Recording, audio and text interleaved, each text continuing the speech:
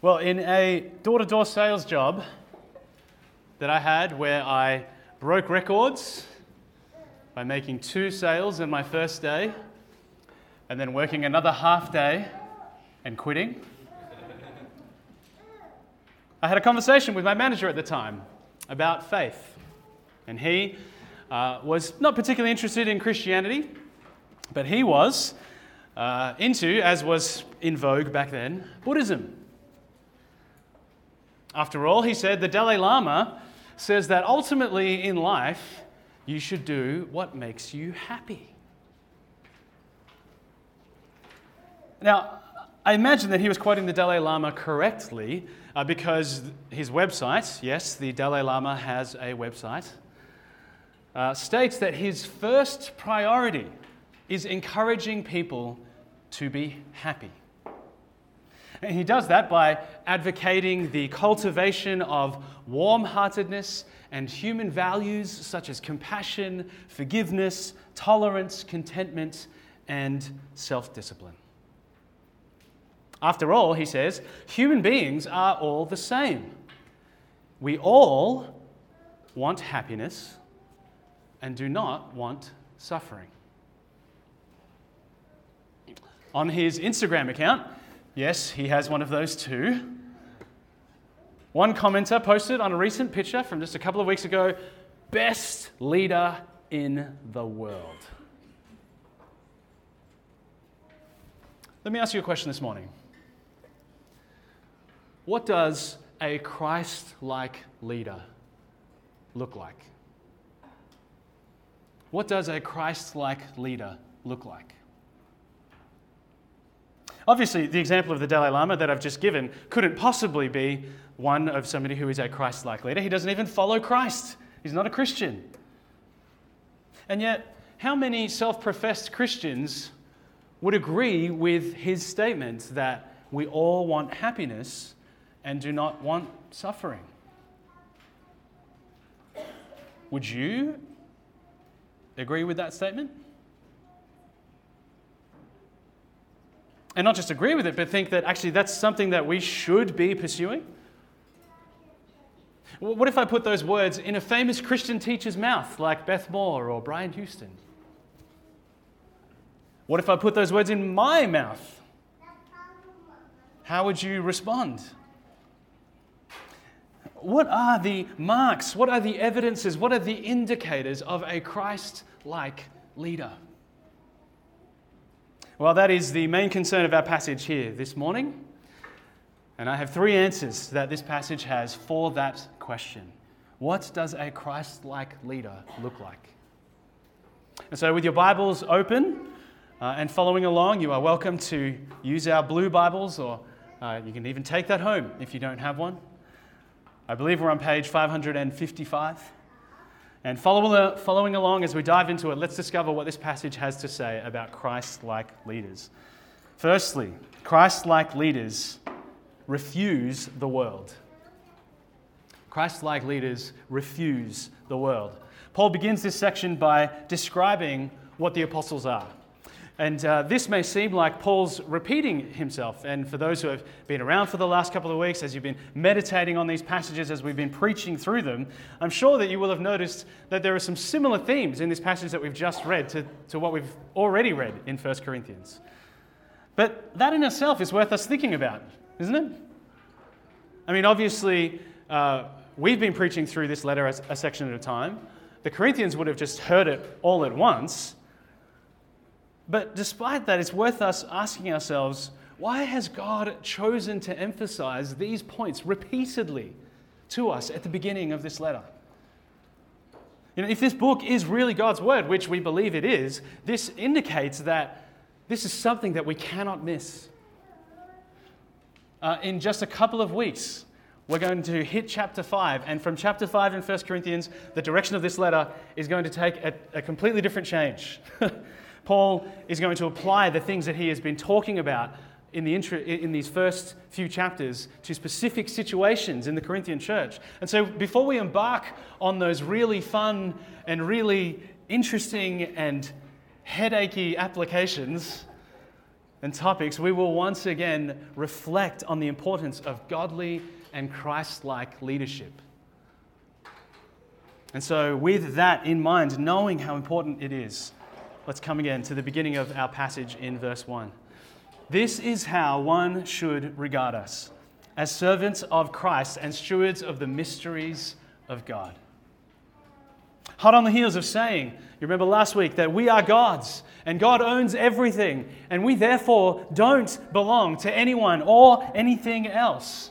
Then Paul in our passage now goes on to say what the apostles are.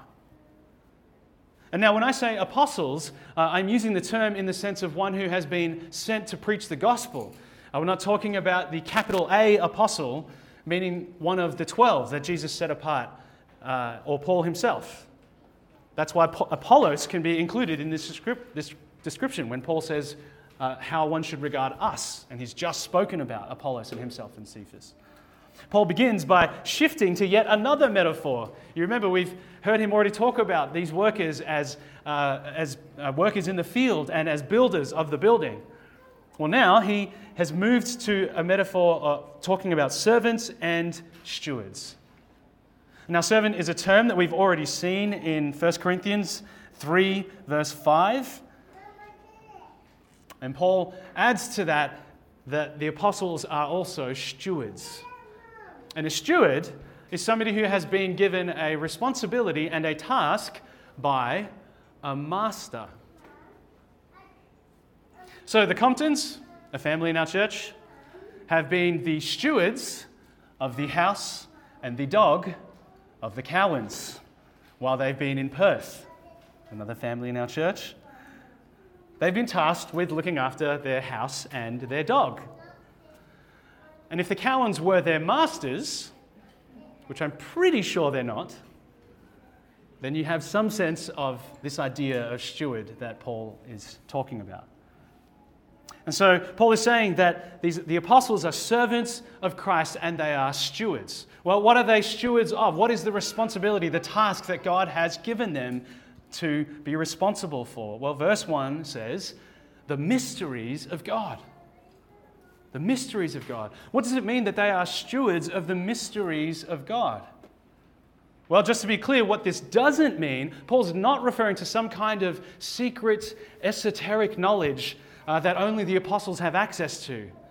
Sadly, this is yet another example of a verse that is so often taken out of context to mean that people can have this secret Christian wisdom when you reach the higher echelons of spirituality. You may remember, we've talked about that already from chapter 2. No, that's not what he's talking about. Children, it's important for you to know that when we speak of the mystery of God, it's something that you can understand. It's not something that is out of reach for you, because the mystery is the good news of the gospel. Whenever you hear that each week in Praise Factory, that is what the Bible is referring to when it speaks of mystery, the good news of the gospel. You see, whenever Paul uses this term mystery, most often he's referring to the good news, God's plan of salvation that has become revealed, that is now clear in Christ's life, death, and resurrection. This is especially obvious in the book of Ephesians, where Paul uses the term many times, but it's also clear throughout the rest of his writing that this is what he's referring to. And we have already seen it, actually, in 1 Corinthians 2:17, but you may have missed it. Ironically, it may have been hidden to you, because in the English it is translated as hidden, even though that is the same word that Paul uses here when he refers to mysteries. And so as stewards, Paul says, as those entrusted with the message of the gospel, in verse 2, he says that he and Apollos must be found faithful. Well, how do you ensure that you're faithful? You carry out the task that you have been assigned. So if the Cowans came home on Friday and found smashed windows and mess everywhere and a dog who had not been fed in the last 3 weeks, which I'm pretty sure they didn't find, then the Comptons would not have been faithful in their stewardship. They would not have done what they were tasked to do. A faithful steward carries out the task their master has given them. In Paul and the apostles' case, the right preaching of the gospel. And Paul then goes on to describe one key outworking of faithful stewardship in verses 3 to 5. Let's have a read of that together. But with me it is a very small thing that I should be judged by you or by any human court. In fact, I do not even judge myself. For I am not aware of anything against myself, but I am not thereby acquitted. It is the Lord who judges me. Therefore, do not pronounce judgment before the time, before the Lord comes, who will bring to light the things now hidden in darkness and will disclose the purposes of the heart. Then each one will receive his commendation from God. In these few verses, Paul contrasts the difference between being judged by people and being judged by God. It is a very small thing, he says, that I should be judged by you or by any human court. In fact, he says, I don't even judge myself in that human court. And Paul is once again emphasizing the fact that it is God whose opinions matter the most. Just in case the Corinthians get the idea that, perhaps this means Paul is being uncritical. He's like, who cares? I don't care whatever anybody says. I can do whatever I want. Well, he goes on in verse 4 to say that, no, I'm not aware of anything against myself, but I am not thereby acquitted. And the point of his clarification is that he's saying, I don't just do whatever I like. I still think critically about whether I am ensuring that I am doing the right thing. I'm not intentionally trying to do something sinful or subversive or deceptive. I am, as far as I can tell, with the integrity of my own heart, with a clear conscience, I am seeking to be faithful to the Lord. And yet he's also saying that just because of that, just because that's where he is aware of, that doesn't mean that he is perfect, because ultimately the Lord will judge. And this truth about the nature of people and the judgment of God is what he elaborates on in the second half of verse 5. When the Lord comes, he will bring to light the things now hidden in darkness. He will disclose the purposes of the heart. And so what Paul is applying to himself here is something that Christians have often spoken of as sins of omission and sins of commission. Sins of omission, sins of commission. Sins of omission, speaking of sins that we don't do intentionally. Sins that we have not been aware of. This is spelled out explicitly in Leviticus chapter 4, verse 2. If anyone sins unintentionally. And Paul obviously famously describes this struggle with us in verse 7, in Romans 7. Believe it or not, there are sins that you are not even aware of, that you are committing. That's why Jesus told us to ask the Lord for forgiveness. And so because of this, therefore, Paul says in the start of verse 5, do not pronounce judgment before the time, before the Lord comes. Paul's telling the Corinthians, you don't know the things hidden in darkness. You don't know the purposes of each heart. As a matter of fact, you're probably not even aware of the sins in your own heart, let alone mine. And so because you are not God, don't presume that you can pronounce judgment on me or on any of the other apostles about our ministry. God will ultimately judge, and he will ultimately commend faithful stewards. Once again, this could easily be taken out of context. It could be used as yet another verse in the arsenal of Christians shouldn't judge weaponry. Perhaps you've read that and wondered that yourself. Is that what that means? But knowing the context will help you realize that Paul is not saying, do not pronounce any judgment on anyone ever under any circumstance. Remember, this is the church that is boasting about their favorite teachers. They're saying, I follow Paul, I follow Apollos. And some are saying, Paul, he's the inferior apostle. He's not as good. And Paul is replying with, no, you have no idea. You're trying to judge me thinking that you have authority to judge. You don't. God alone has that. Now, I hope that you can see that this is an entirely different thing to keeping your pastors and teachers accountable to the teaching of the Bible. It's a very different kind of judgment. The difference is that if I, as your pastor, or any of our pastors, start to preach a gospel message that is something other than the true biblical gospel, then you actually have a duty as a church to get rid of me.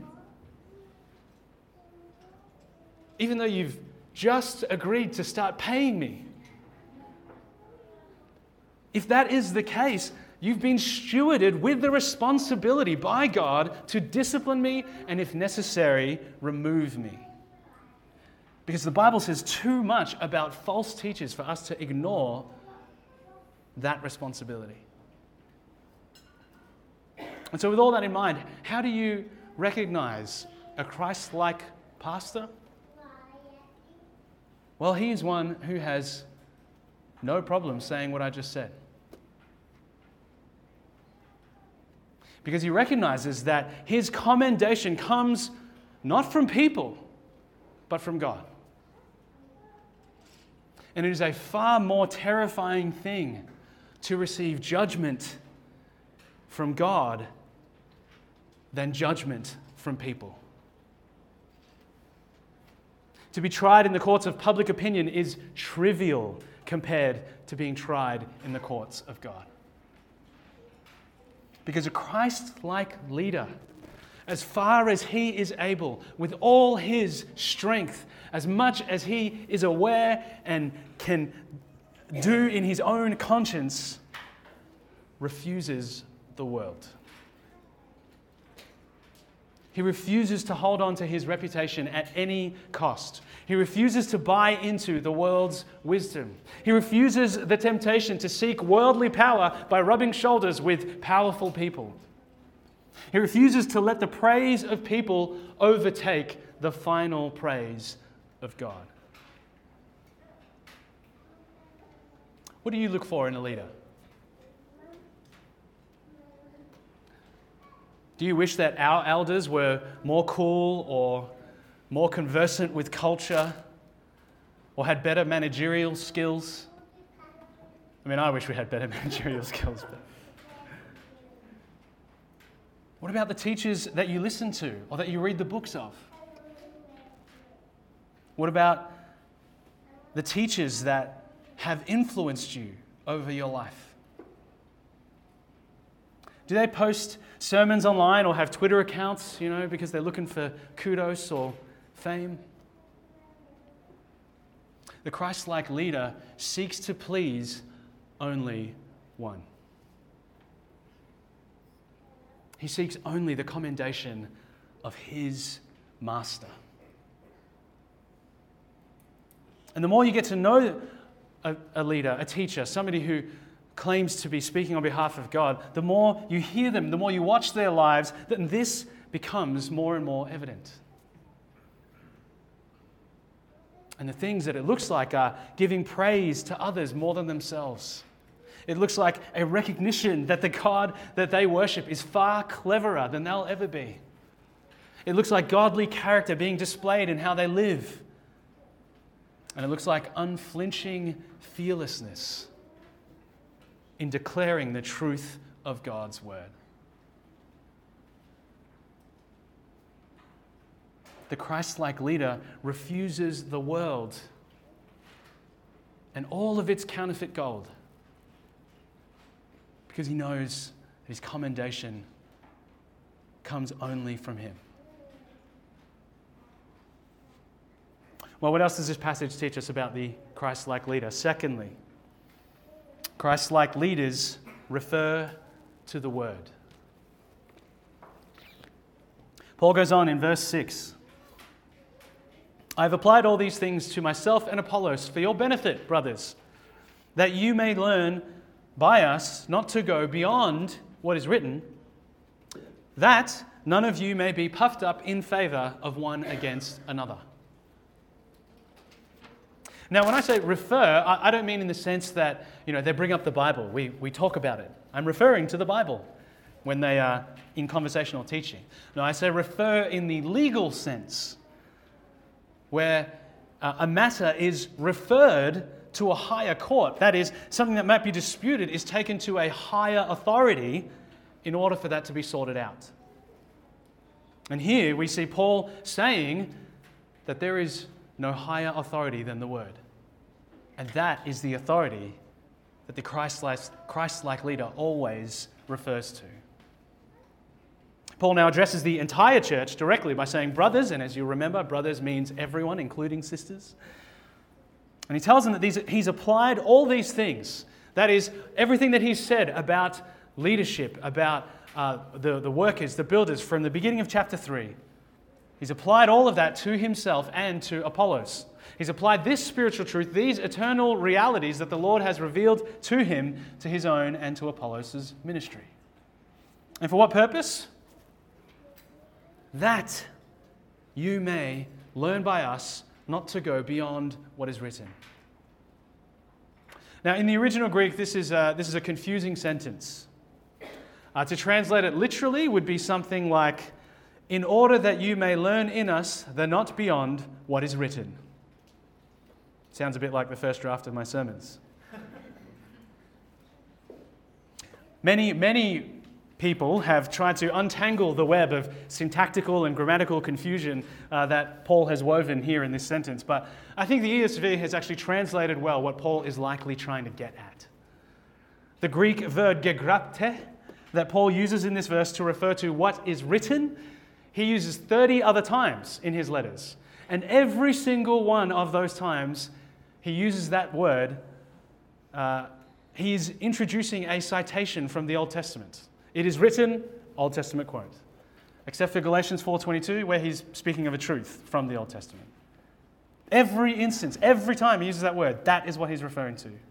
Similarly, the New Testament uses gegrapte the vast majority of times to either cite Scripture or to talk about truth in Scripture. Jesus does the same.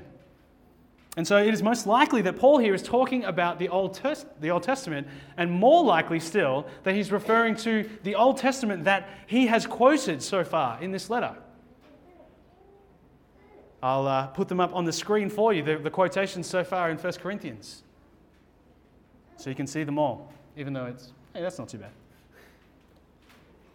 Do you notice the theme in them? I've underlined certain key lines. It's the same theme that Paul's been banging on about the entire time. God's wisdom far exceeds man's wisdom.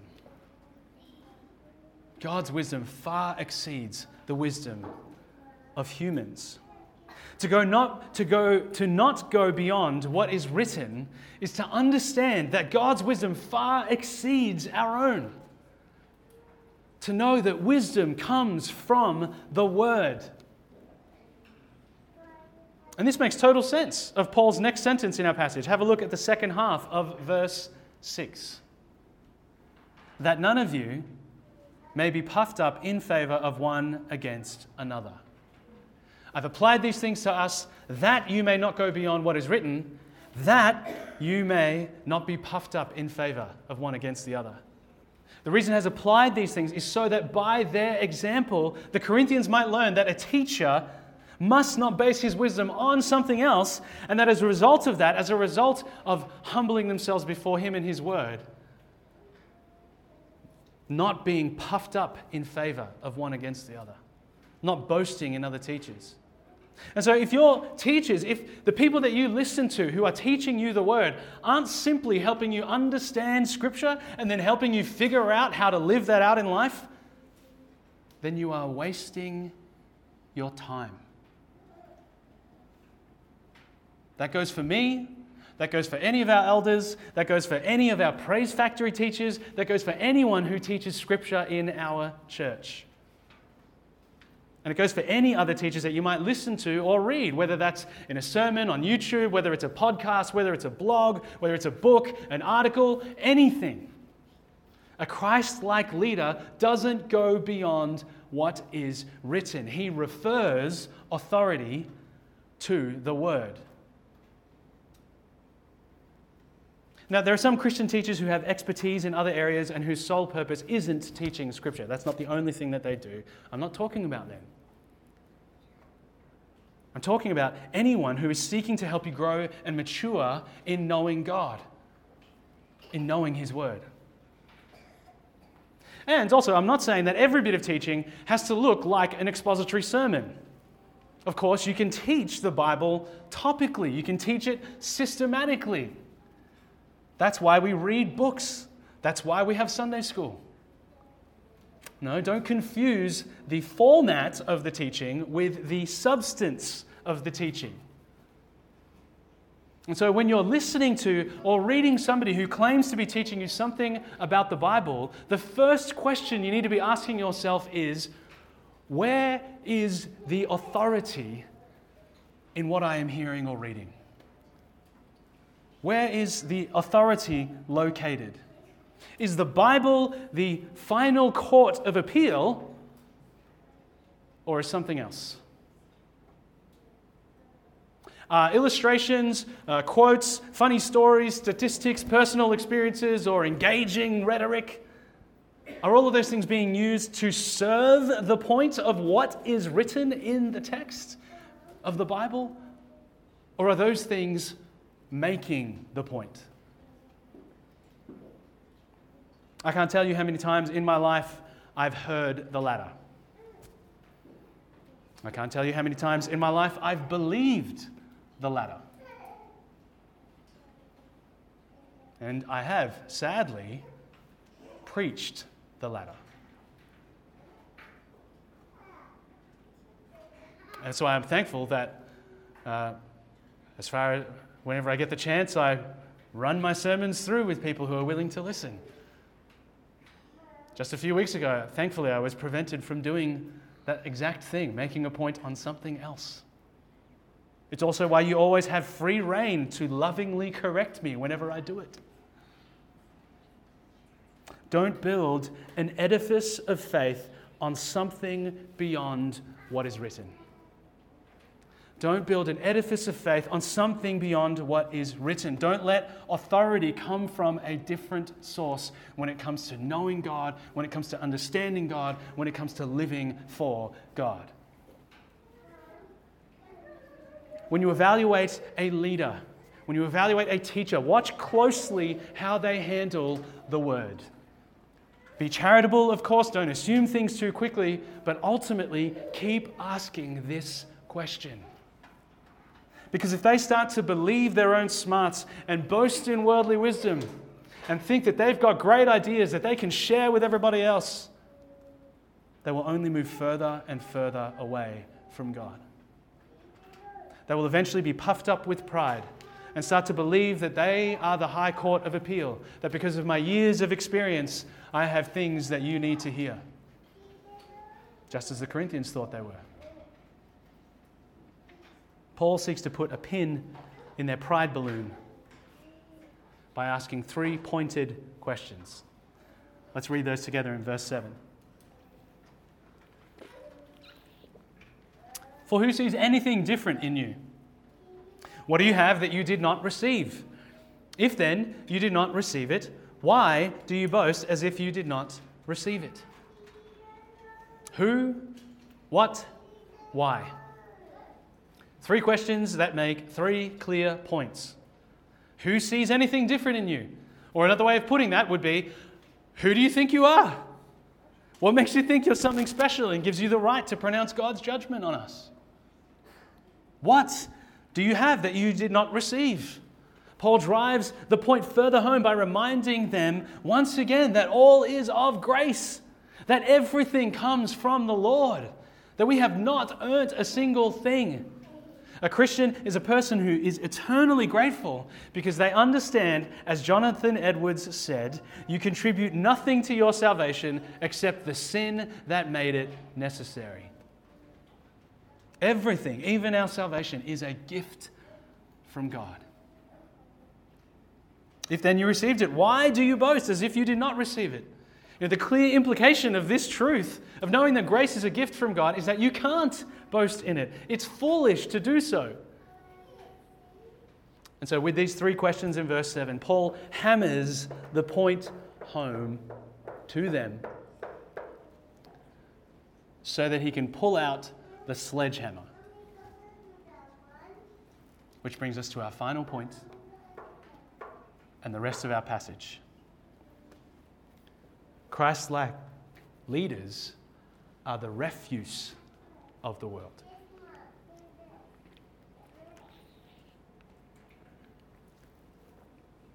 Let's read from verse 8.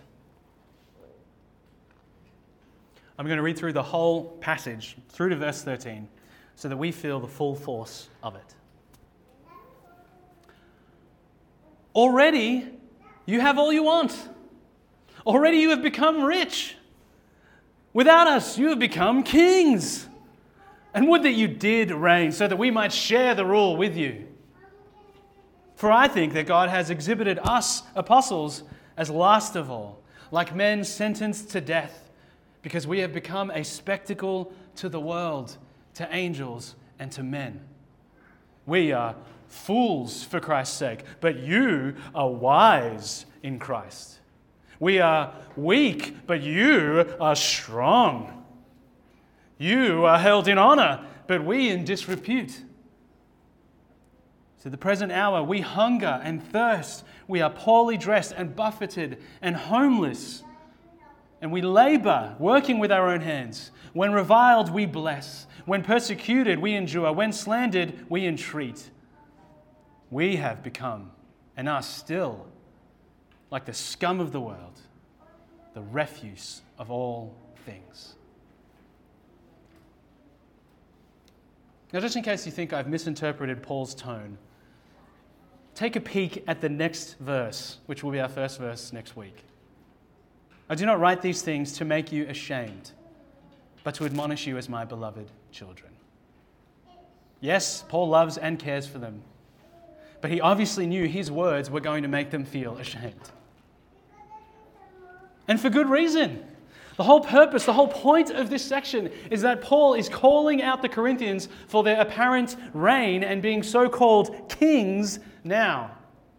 Everything that Paul has said up until this point in the letter, everything about the wisdom of the cross and the folly of worldly wisdom, about the Corinthians' infantile faith, about teachers being faithful servants, about all of them being workers in God's field, about the fact that the field and the building belong to God, about builders making sure that they build with gold, silver, and precious stones, about leaders being stewards who will receive their commendation from God, about boasting in God and not boasting in men.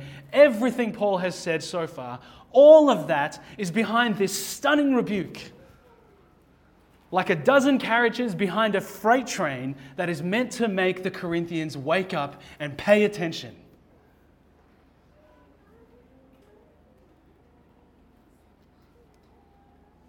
Do you want your leaders to lead you into earthly reign or eternal reign?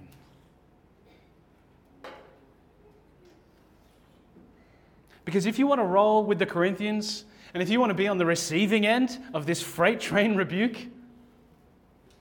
then tell your leaders that what you want to hear is that Jesus wants you to be happy and avoid suffering.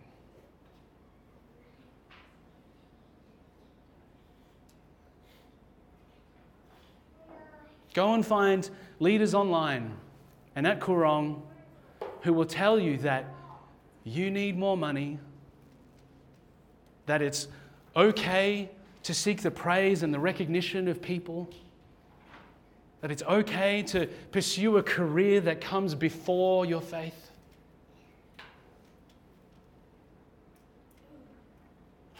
Is that the kind of leader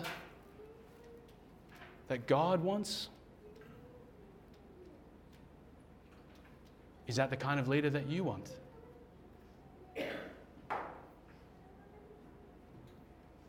What Paul goes on to talk about here is what some have termed the cruciform life.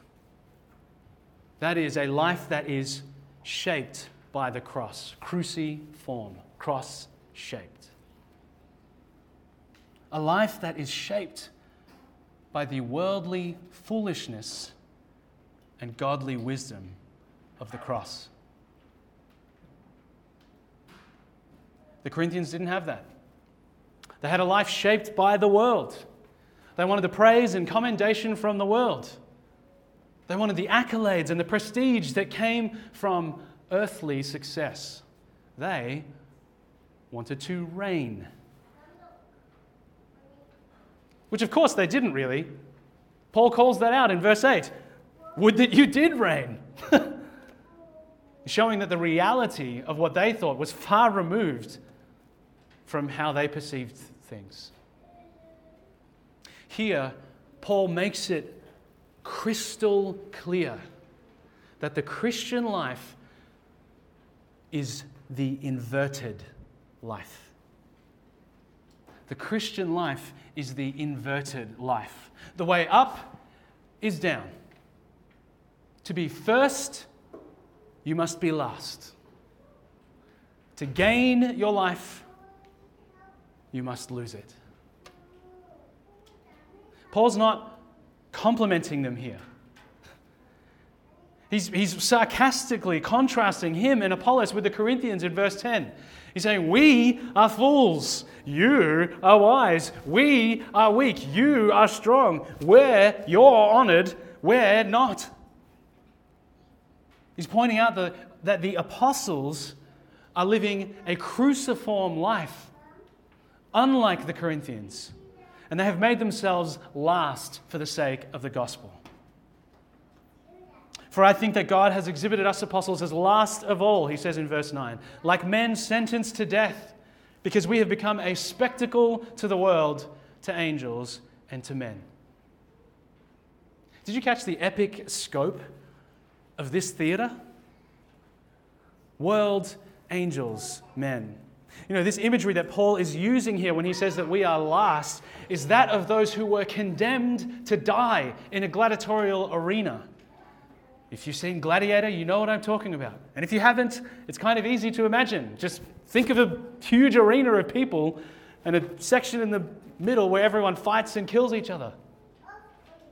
Paul is saying that he and the apostles are the last in a long line of captives trudging towards their death in the arena.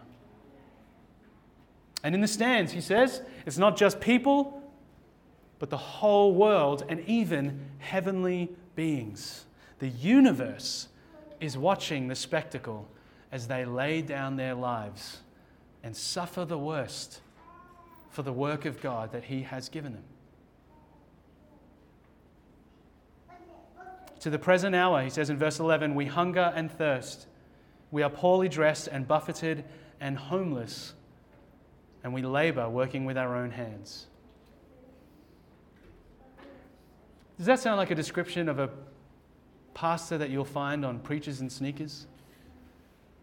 If you're unfamiliar with that, that's an Instagram account that analyzes celebrity pastors and figures out how much certain, parts of their outfit cost. And it's usually a ridiculously expensive amount.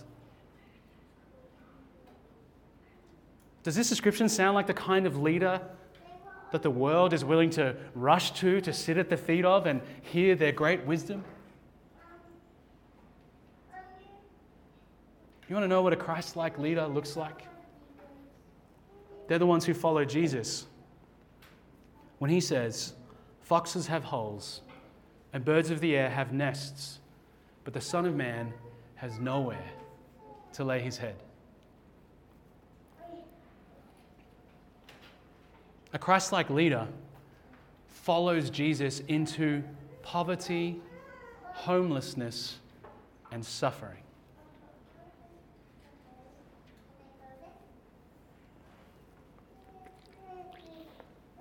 Now, I know there are good biblical reasons to reject what's sometimes called a poverty theology.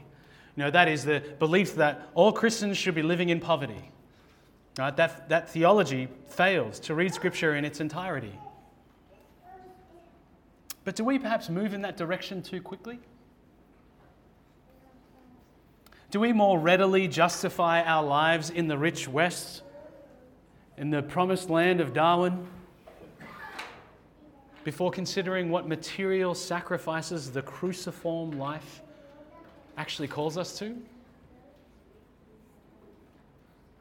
Have we ever asked ourselves, could it be that the reason I'm not experiencing any suffering is because my pursuit of Jesus hasn't cost me anything yet? When was the last time you looked at your budget and your spending and intentionally made sacrifices in it for the sake of the gospel? Now, don't hear me telling you off for this, because it still amazes me that as a church of 20 people, we have enough to support me full-time and have extra to cover our expenses and to support missionaries. I think our church already has a sacrificial, a generous culture, and for that I praise God. But I pray that we would never become complacent when it comes to money and material things. May we be a church that keeps talking about these things openly with one another and sees money for what it really is. Not something to be valued, but something to be stewarded for God's kingdom.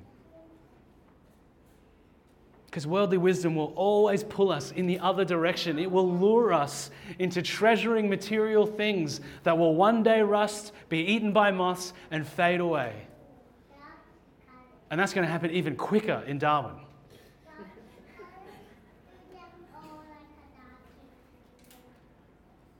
But being last isn't just about material sacrifice, is it? That's not the only component of it. What does the rest of this passage say? When reviled, we bless. When persecuted, we endure. When slandered, we entreat. We have become and are still like the scum of the world, the refuse of all things. The Christ-like leader endures through persecution.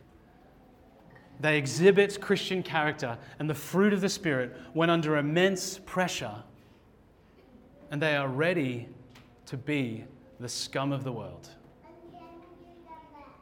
The scum and refuse here, those words refer to the stuff that comes off something really filthy when you've given it a good clean. While we were living with Hugh and Paige for a few months at the end of 2020, Hugh kindly did a carpet shampoo of our kids' room, which I'm sure hadn't been done for years. And I kid you not, the stuff that he poured into the laundry sink after he had done that shampoo was not a pretty color. It was revolting. That's the image here. The scum and the refuge.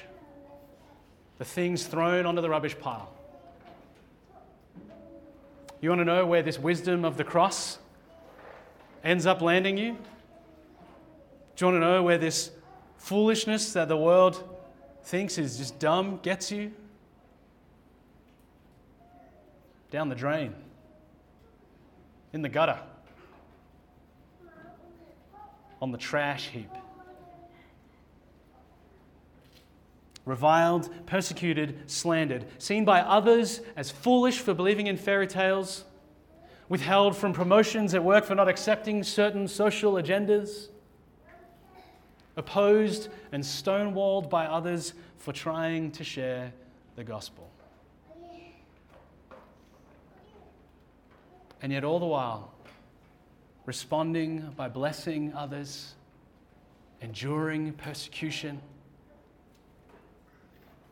having the joy of Christ, and pleading with them to turn to Jesus. Now tell me, given everything that Paul has said and the way that he's described the Corinthians compared to himself and the other apostles, which leader do you prefer?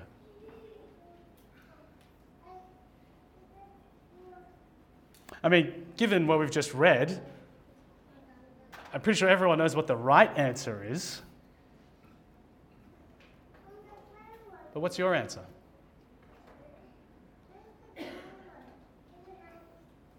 Aren't we all blind to our own hunger for worldly wisdom, to our own desire to reign and receive the good things in life now? Don't we all want to avoid persecution? We want somebody to tell us that that is what life should be about, to resist suffering. Don't we all want leaders who are going to justify our sins, who are going to encourage us to get comfortable with our worldly comforts? Are we not just like the Corinthians? My friend, the gospel gives us hope. Without it, there is surely no way in the world that you and I would ever want the Christ-like leader. Without the gospel, without the glory of the cross, and the fact that on it Jesus received the right and just penalty of God's wrath for our sin, our hearts would always want temporal treasures. Without the good news that by God's grace, when you turn from your own sin, from loving this world, from worshiping false gods, and you put your faith in Jesus, that He saves you, He declares you righteous before Him and gives you His Spirit. Without that news, surely you and I would never be interested in being the scum and the refuse of the world.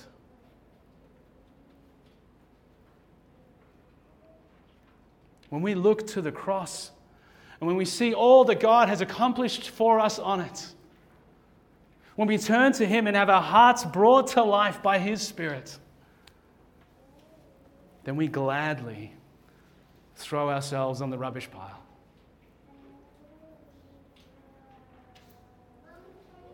Our gratitude for the grace that God has poured out to us on the cross will see us willingly become a spectacle to the whole cosmos for the glory of God and for the sake of others coming to know His salvation. That is the heart of a Christ-like leader.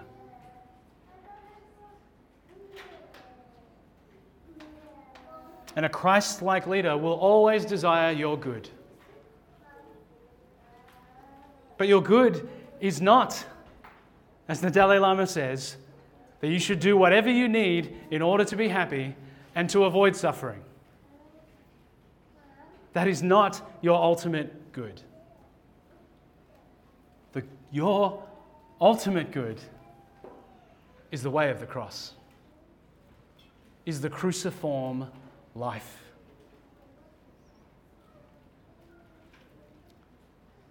Do you want a leader like that?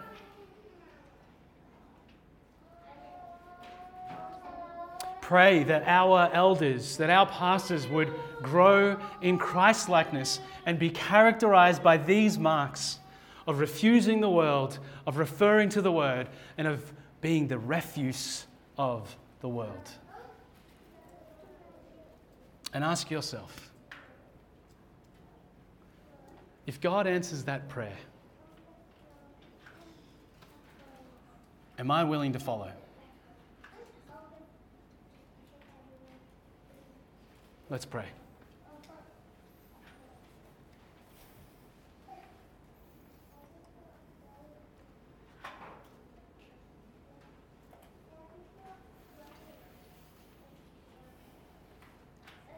Our Father, we praise You because of Your great wisdom.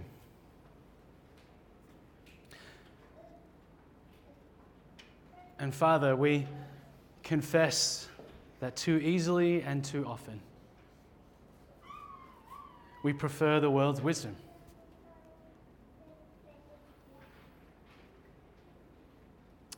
Lord, may we look to the cross.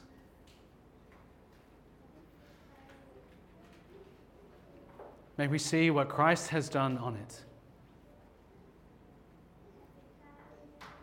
how he has taken our sin and offered us life. And may we be able to say, God, we will go anywhere that you take us because of your great love and your great mercy. God, for our pastors, may they be ones who